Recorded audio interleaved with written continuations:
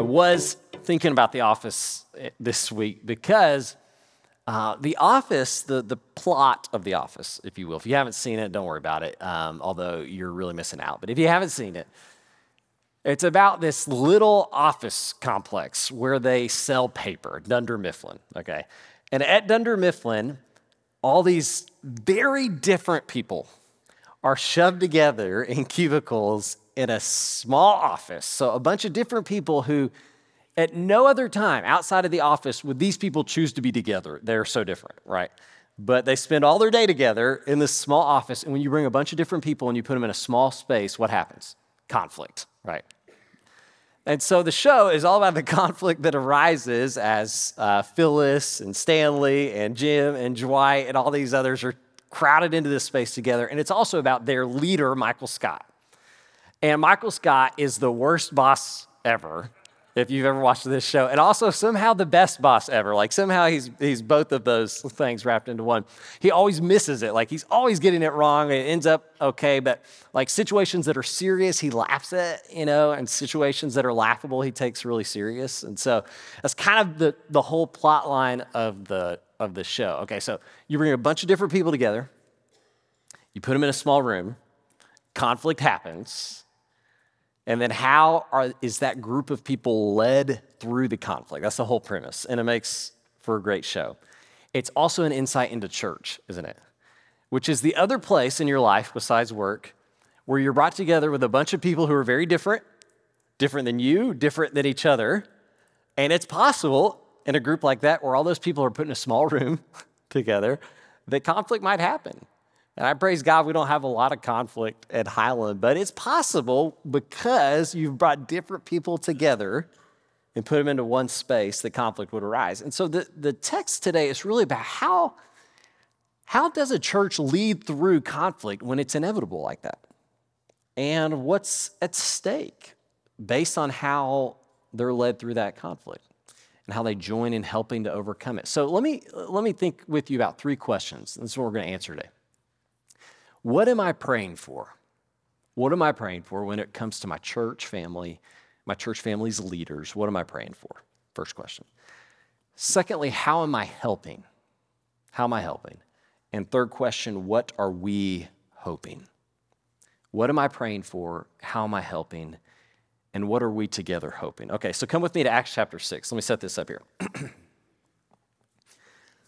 What's true of any group, you bring a bunch of people who are different together, they're going to have conflict, proves to be true of the church. This is Acts chapter 6, verse 1. In those days, when the number of disciples was increasing, so you're bringing more different people together, the Hellenistic Jews, I'll explain that, the Hellenistic Jews among them complained against the Hebraic Jews because their widows were being overlooked in the daily distribution of food. All right.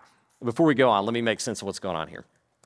In ancient Israel, the Jews had a practice that when a woman's husband died, she became a widow, of course. In that world, there wasn't insurance, there wasn't life insurance, retirement policies, 401ks, okay, all that wasn't set up to take care of a family member if you were to depart. So a widow would be in bad shape. She was in trouble. And so they had this practice that every day somebody in that Jewish community would go, they would collect supplies, food, money, whatever the widows needed, and they would go widow to widow and deliver those things, okay? So one of the beautiful things about the early church is that they pick up that really important practice and they carry it on. And so somebody in the early church is going around making sure all the apostles are taken care of. But here's the problem. We have two different groups that have come together in this church. You've got Hellenistic Jews and Hebraic Jews. Let me make sense of that. If you read your Old Testament, you'll know that Jews, they didn't just stay in Jerusalem and Judea, that they scattered all over the ancient world. And so when you scatter, let's say you move to a different country, you have your kids there, they raise their kids there and their kids there. So generations outside of kind of the homeland, that over time you pick up the culture, the customs, the language of those places where you have moved to. We see this happen today. And so over time you have Greek-ish Jews who are probably speaking Greek, probably look different to a degree, and Jewish Jews who have stayed around in Jerusalem and Judea. And in the early church, those two groups are coming together. So you have language differences, culture differences, and they're all trying to gather in the same room and worship together, okay? And so what happens when you bring different people together, combine them into one, conflict happens. And in this case, it's a cultural conflict, a cultural oversight. The Greek-ish Jews feel like their widows are getting overlooked. They're not getting taken care of like the Jewish Jews. And it's really clear from the apostles' response, this is an oversight. They didn't mean to do this. And yet the Greek Jews feel this as an offense. It hurts. It feels oppressive. Pay attention to that. What's an oversight feels oppressive. It hurts. And so they've got to take care of it, right? So here, let me set the stage here. We're going to jump back into the passage. You have a bunch of different people who've been brought together. Conflict happens. And the question is, how are the leaders, in this case the apostles, going to respond? Maybe you haven't seen The Office. Have you ever seen the movie Remember the Titans? Has anybody ever seen this? Okay. When I was in high school, every time we had a substitute, we watched Remember the Titans. Okay, I can pretty much quote that whole movie. It's awesome. All right. Let me set the stage for Remember the Titans. Remember the Titans, Denzel Washington is a football coach. And he's coaching a team in the era of integration. So black students and white students are being brought together in the same schools. Absolutely, this was critical and needed to happen. But they're trying to play together on the same football team, these white athletes and black athletes, and it's not working well. They're fighting about every single thing. I mean, they're at each other's throats constantly. You bring different people together, put them together, you have conflict. It's happening on the team. So they're on this overnight football retreat. They've gone to just practice and practice. They're fighting all day. And so Denzel wakes up the boys at 3 a.m. You remember this? Wakes them up in the middle of the night. It's dark outside. And he says, boys, we're going to go on a little run. And everybody's, they got sleep in their eyes and they're tired and they can't believe this. And he just starts running into the woods. And so they take off after Denzel. They're running through the woods, they're running through rivers and stuff. And finally, as the sun rises, they come into this field, and there's this mist of morning on the field. The light is behind Denzel, and he looks at the boys, and the music starts to crescendo, and he tells them, this is Gettysburg. They run to the field of Gettysburg, which was a historic location in the Civil War, where the North and South fought each other. He begins to explain that the men who fought and died on this field were fighting about the same thing that we're fighting about today, he says. And this is what he says. The music's just rising. The mist is behind him. And he says this. He says, if we don't come together right now on this hallowed ground, we too will be destroyed just like they were. I don't care if you like each other or not, but you will respect each other. And maybe, I don't know, just maybe, we'll learn to play this game like men. And the lesson there is all cultural conflicts can be solved by a great speech, right? And like preachers watching that are like, amen. Let's just preach them to death, right? And it's going to solve everything, okay? And as great as that movie is, it's an awesome movie. That's not quite true, right? After that in the movie, they never have another problem. They win the title and stuff. But we know it doesn't play out like that. In fact, it takes some really hard work from the leaders to resolve the conflict. So let's look back here and see what happens. Look at this. Starting in verse 2. So the 12 gathered all the disciples together and said, it would not be right for us to neglect the ministry of the word of God, which is study of God's word and then preaching of the word to non-believers in this case. It wouldn't be right for us to neglect the ministry of the word of God in order to wait on tables. Brothers and sisters, choose 7 men from among you who are known, this is important, to be full of the Holy Spirit and wisdom. We'll turn this responsibility over to them, and we'll give our attention to prayer and the ministry of the word. This proposal pleased the whole group. So they chose Stephen, a man full of faith in the Holy Spirit, also Philip, Prochorus, Nicanor, Timon, Parmenas, and Nicholas from Antioch, who was a convert to Judaism. It's worth pointing out he was actually the first Greek Christian because he had converted to Judaism first, just worth paying attention to.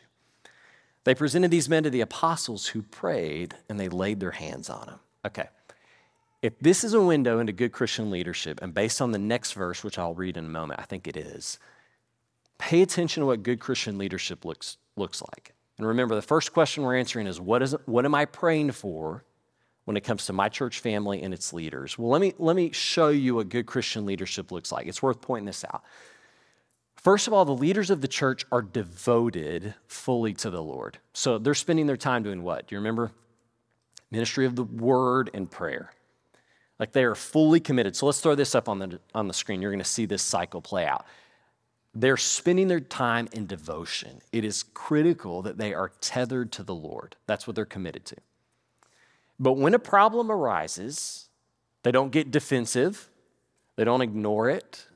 They don't defend themselves and say, oh, we didn't mean to do that. Don't worry about it. Or they don't diminish it, say it's not a big deal. What they do is they discern it. So a problem comes up, it's brought to them, and they listen. They hear them out, and they discern that something needs to happen to take care of this. This is a serious thing here. And then they move from devotion to discernment to designation. Okay, the way that we're going to solve this issue is we're going to identify the right people. We're going to expect that the community can identify the right people who are what? Full of the Spirit and wisdom. So it's not just anybody. Not just any random person that can handle these issues. We need people who are filled with the right stuff. So we're going to designate those people, and then we're going to turn over the responsibility to them. We're going to delegate it. We're going to turn this responsibility over to them so that we can return to devotion, to the ministry of the word and prayer. You see that play out there? Okay.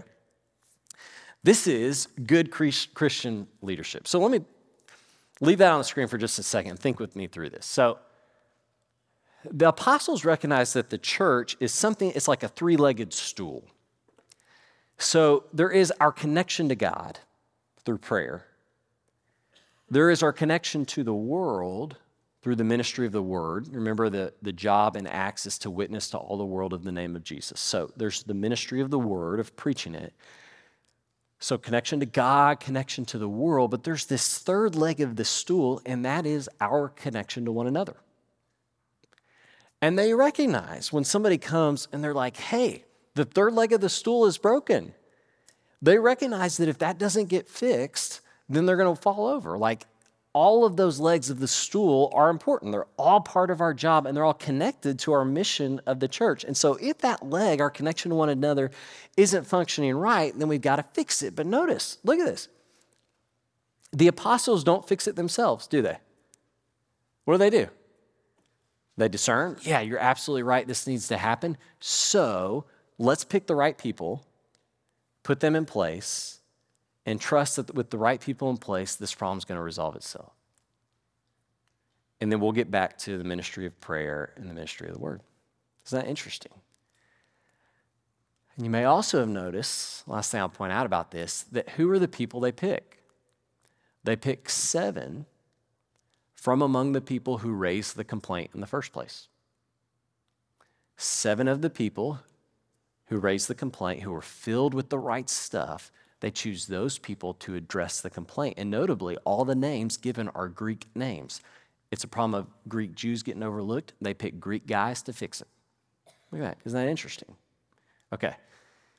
So let me break this down for you. Okay, as you look at this. Part of us looks at this and we're like, those lazy apostles, they just want to sit in their room and pray all day. We got widows out here need taken care of, and they're too high and mighty to go take care of the widows. It's kind of what it sounds like, right? How many of you have had this experience though, where you came to the church and you're like, hey Eric, Highland, I have this great idea. Highland needs to do this.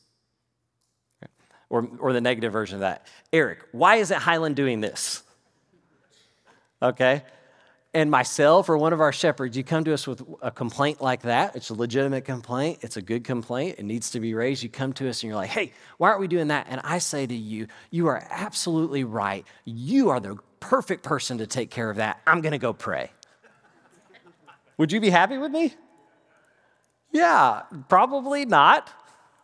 Probably not. You would feel like I was somehow shirking my responsibility, or the leaders of this church were somehow shirking their responsibility if they weren't taking care of themselves, some need that arose in our midst. And yet, what happens when Christian leaders work this process, raising up new leaders, is that it equips those people to do even greater things for the kingdom. What we see about Stephen, one of the 7 guys chosen, is he goes on to be the first Christian martyr. In the long history of those who've given their life for the Lord, what was the first thing he did? He took care of widows Before he ever preached to the masses or died for his faith, he took care of widows. Or Philip in Acts chapter 8, another one of the 7 that's chosen. He goes to preach to all Samaria and converts many in the nation of Samaria and then converts the Ethiopian eunuch. You remember this about Philip? So this process, equipping and empowering the body of Christ to actually tend to the needs in its midst, is the way the body is built up for the work that we're called to. Think about that. That's how it works. Okay? So, what am I praying for? What should I be praying? Last thing I'll say about this right here. I should be praying that at Highland, my church family, that our leaders are committed to this. That above all, they are people who are committed to staying attached to the vine through prayer and the ministry of the word. And I recognize that conflicts are going to come up, but my prayer is that our leaders will be tethered to the Lord so that when something comes up like that they're equipped to discern it, to designate who should handle it, and to delegate those responsibilities so that our church remains united. Like, that should be my prayer. I hope that you're praying for your church and its leaders, and I hope that you're praying that they'll live this out. Now, let me point something out here. Did you notice, and you got to think about how significant this is and how countercultural this is to the way we often think about how problems should be handled. Somebody comes to them with a complaint, and they don't stop everything they're doing, all get together in a room and come up with a robust 7-step strategy for addressing the plan. You know, we're going to have so-and-so bring canned goods on this day. So-and-so is going to deliver those to the widows on this day. This person's going to pick up all the trash afterwards. You know, you're going to make sure that, you know, the widows are, okay, they don't come up with a plan. Do you notice that? So they don't come up with a plan or a program. What do they pick? People. You see that? No plan, no program in place, just the right people. We say in our staff meetings often, people, not programs. People, not programs. I went to get my oil change the other day at Take 5 Oil Change. Actually, a guy from Highland opened that Take 5 Oil Change. You go to a place like Take 5 Oil Change because you want your oil change to take 5 minutes. You want it done fast, right? So you go to a place like that because you want it done fast, and your concern the whole time in the back of your head is that they're going to go too fast. You know what I'm talking about? And they're going to forget to screw on something. They're going to leave something open, and you're going to drive away and self-combust, you know, like blow up. That's your fear in a place like that, right? You're afraid you're going to get what you pay for, okay. At the Take 5 Oil Change, there was a manager who was watching his guys. He's training all these new guys. So here I am sitting in the car, and we got guys under my hood right here, guys under the vehicle, a guy working with me at the side. And the whole time he's watching everything everybody does. And there was a guy who forgot to screw something down on my car, and he says, "You didn't screw that in right." And he goes and he fixes it. The guy talking to me at the window, he said, "Did you ask him this?" And the guy's like, yeah. And he had not asked me that. It was about windshield wipers, which I didn't want. But he goes, "No, ask him. Ask him if he wants the windshield wipers." And so he made the guy, "Do you want windshield wipers? Yours look a little bad." You know, like made him make the pitch on me. Okay, the whole time he's watching everybody in the shop, making sure it's all getting taken care of. And I know the owner of that Take 5 Oil Change is happy, not because he has the right program in place, but he's got the right what? Person.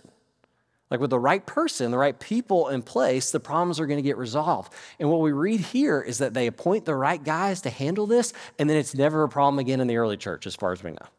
It was probably a problem somewhere. But the right guys took care of it. Okay. So second thing, what am I praying? I'm praying that our church would be working this process, that its leaders would be tethered to the Lord, ready to discern those needs when they come up so that we might stay united. But two, how am I helping? Let me challenge you here. I want to be, and if you're writing notes out next to the side of Acts 6, I want to be a person filled with wisdom and the Holy Spirit so that when my church needs me, I'm ready and they can call on me.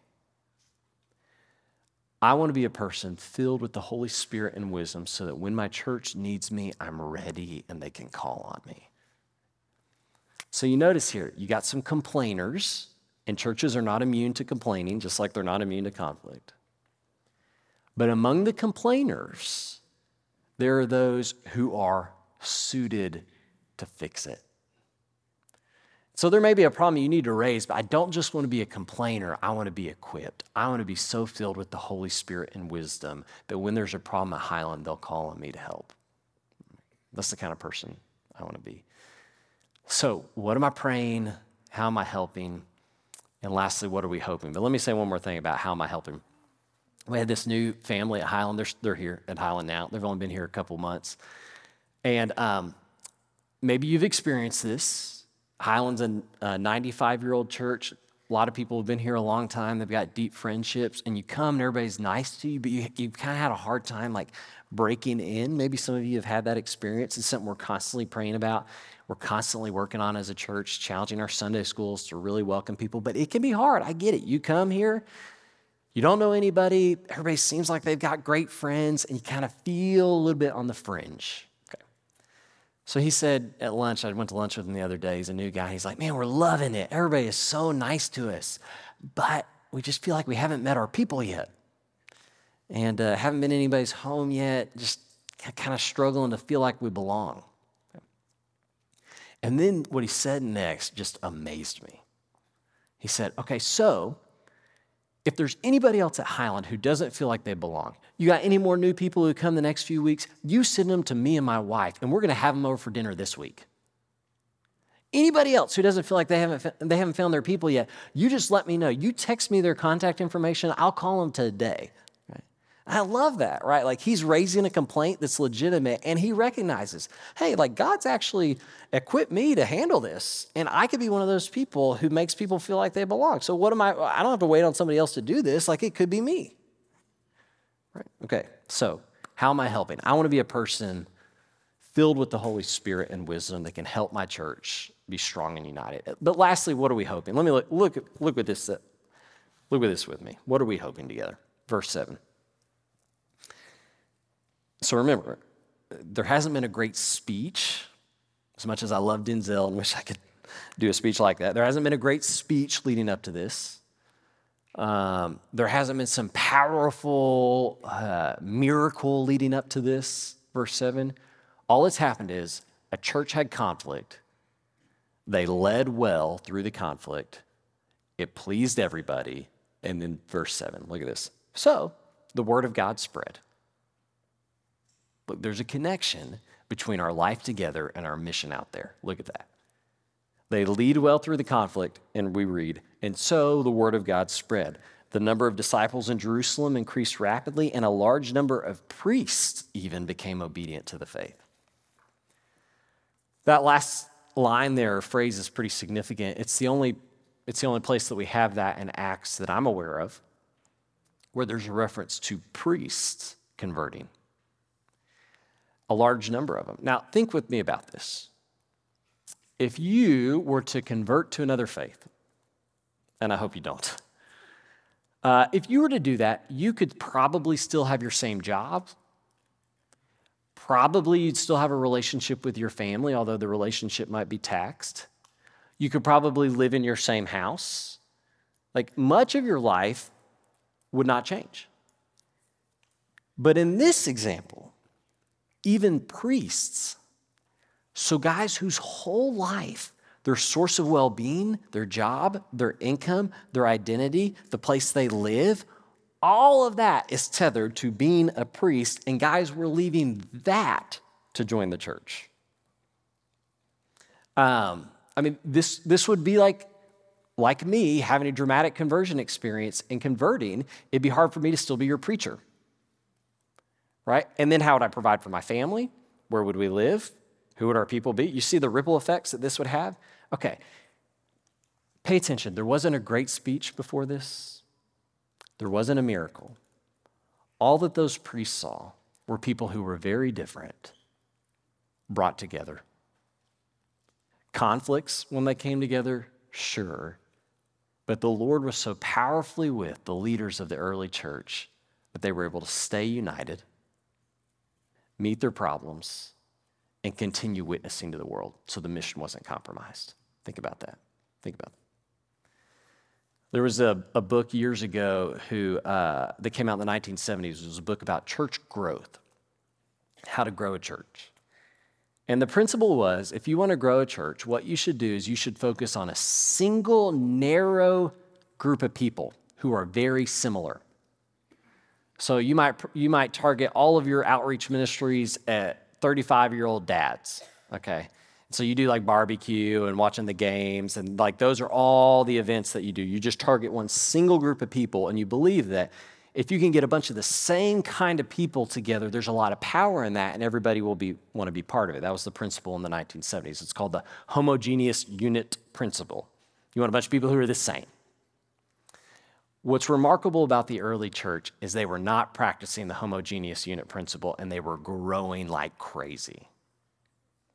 It was this group where people were radically different, brought together, sometimes not getting along, and God still used them to spread his word in ways we haven't seen since. Just remarkable, thousands of people converting daily. Look at that.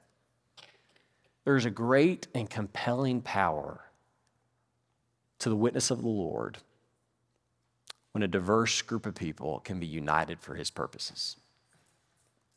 So what am I praying? I'm praying that our leaders will lead well and be tethered to the Lord. How am I helping? I want to be a person filled with the Spirit and wisdom so I can build up my church. But what are we hoping? We're hoping that God will keep us together so that our message to the world will be strong and powerful.